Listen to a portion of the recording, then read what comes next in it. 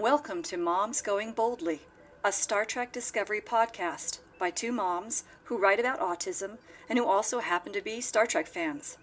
We talk about the new series, compare it with previous versions of Star Trek, and also talk about any autism examples we see along the way. I am your host, Elizabeth. Hi, I'm Vicky. Together, we are Moms Going Boldly.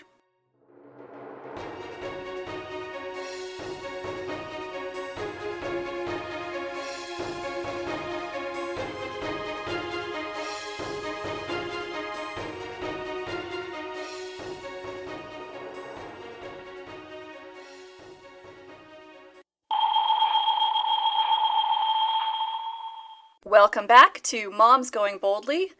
We are continuing our ongoing discussion of Mirror Universe episodes in the Star Trek world.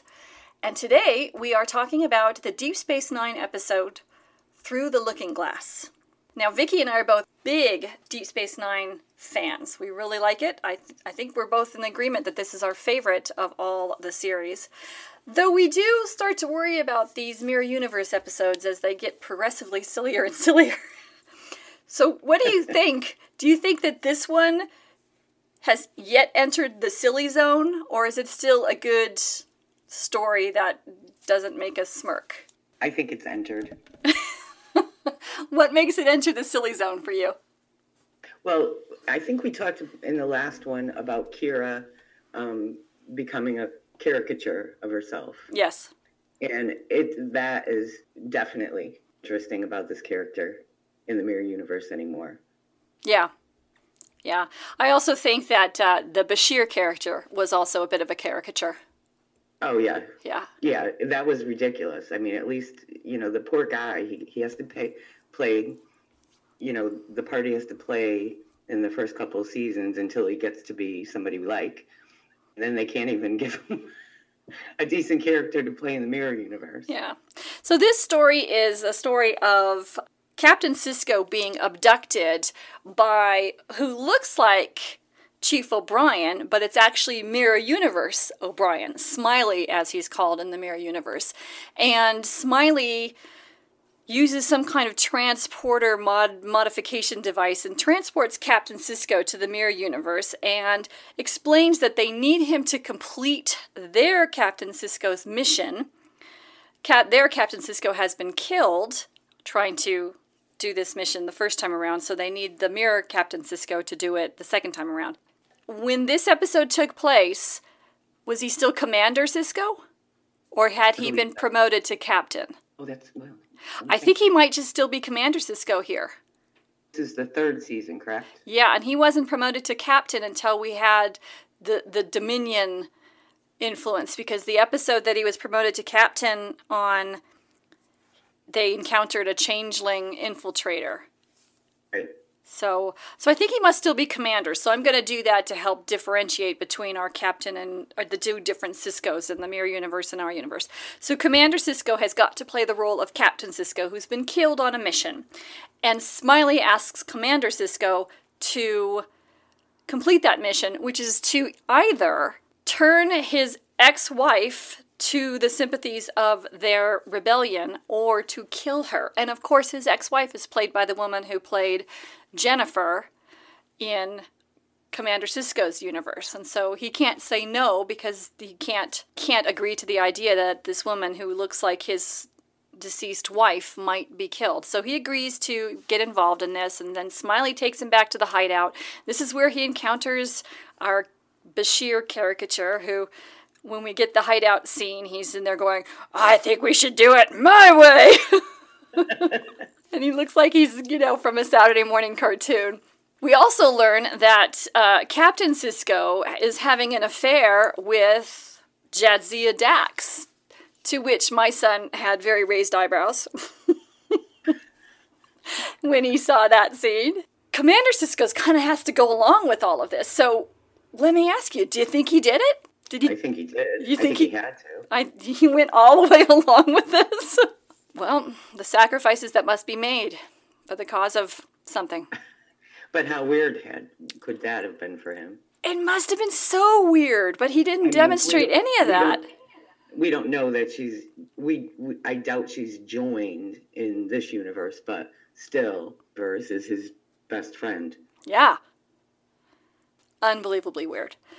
So then he explains that what they really need to do is, instead of just kidnapping the Jennifer character, they need to turn her because she could be so helpful. And Smiley is really helpful, kind of nudging him along as to how to behave so that he's more like Captain Sisko, which includes hitting the Bashir character. And then they go off on the mission. And it's Smiley and it's Rom and Commander Sisko in the role of Captain Sisko. And they allow themselves to be captured by the Alliance and brought before the Intendant, and she's very excited to see who she thinks is Captain Sisko, and she's not going to have him executed quite yet. And meanwhile, they are doing their thing. Smiley is in ore processing, doing work as a slave, and I'm not sure where Rom disappeared to. I guess Rom was a traitor, so he was allowed to move freely through the space station as a traitor to the rebels. And Captain Sisko, Commander Sisko, mind you, as Captain Sisko, finagles some time with Jennifer, trying to convince her to join them. And she's so impressed with his changed personality, his honesty and his earnestness, that you could see that she's wavering. And then once she says she'll think about it, he communicates with O'Brien, who triggers some kind of event in the ship's systems because he's their tinkerer and fixer. And then Sisko takes Jennifer, and they're going to go escape in the runabout or their ship or whatever, but they discover Rom's body there. So they were discovered. They were figured out. I guess Rom wasn't allowed to go free. I think he was interrogated by Garak. Trying to remember now. Does that sound right? I think that's what happened. And Garak's interrogation turned up the whole plot. So... wasn't there a scene where Rom went to them and just told them the whole plot? No, I think he was the one... He went and told them where to find Sisko and Smiley. And that's how they were captured and brought back to the station, which is exactly where they wanted to be. That was part of the plan. So his appearance of being a traitor was part of the plan to get Jennifer out. But I think he must have been interrogated by Garak, and during the interrogation just let it all out. Anyway, so Smiley joins them with all of these slaves from ore processing behind him because they're all going to escape. They can't leave because they've been discovered, so they all retreat back into ore processing, and the Intendant follows them, and she's very smug, and you've had no place to go, and I'm going to, get you now, but Jennifer, you come with me, and all will be fine, and Sisko's like, you're not going anywhere, and he sets the station self-destruct. Right. So let's talk about the logic of that. Did that work for you? The whole thing doesn't work for me. Number one, somebody who comes back to life who was presumed dead. Kira knows that there's a mirror universe.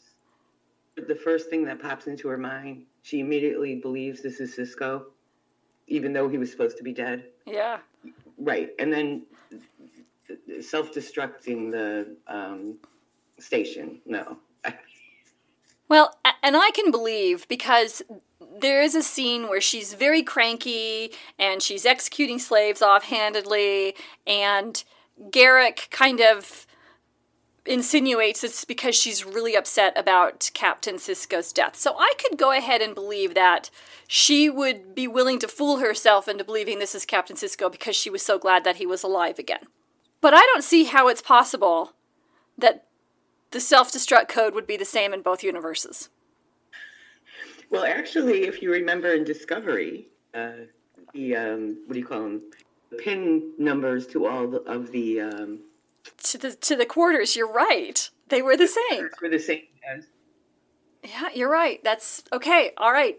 I like it. I'm going to run with that. I'm going to go ahead and discard my disbelief on that one and say, because it is a Cardassian-made station, so maybe the numbers are the same. And in both universes, it was designed and built by the Cardassians, and in both universes, it's run by the Bajorans, or sort of like it's not run by the Bajorans, but it's Bajoran property. It's they brought the Federation to run it, but it's their station. It's the Bajoran station in our universe.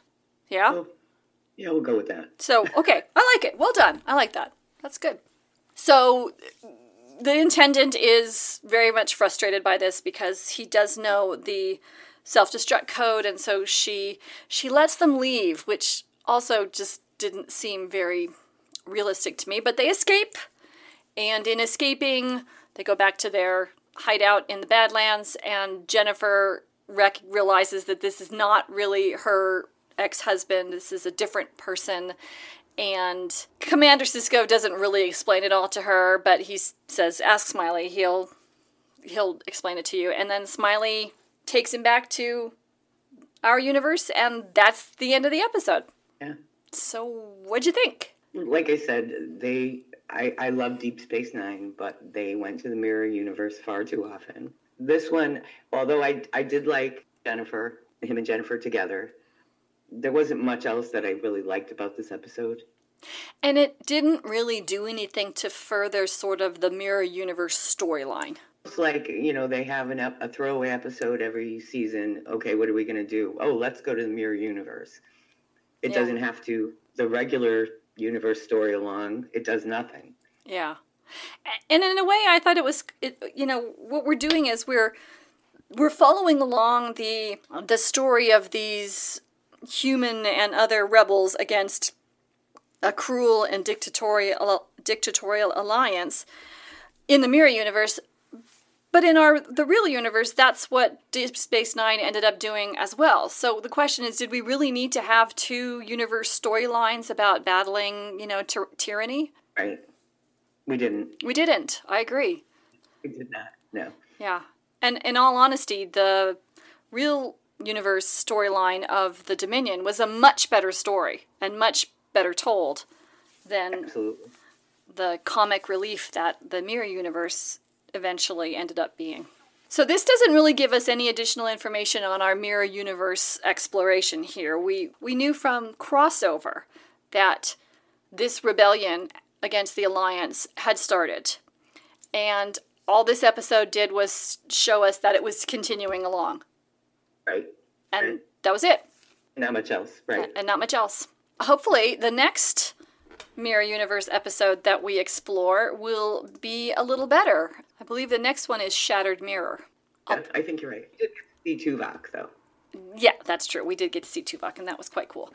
So, we invite our listeners to join us next time as we discuss Shattered Mirror, our second to last episode in our Mirror Universe exploration. And if you have any comments or questions or ideas of other things you'd like us to talk about, please feel free to leave comments in the comment section, the bottom of the Podbean podcast page. If you'd like to reach us, I can be reached on my blog, autismmom.com. I could be found at Taking It a Step at a Time at takingstep.com. Links to both of our blogs are in the sidebar of the Moms Going Boldly Podbean podcast website. And we hope you'll join us again for the next episode of Moms Going Boldly.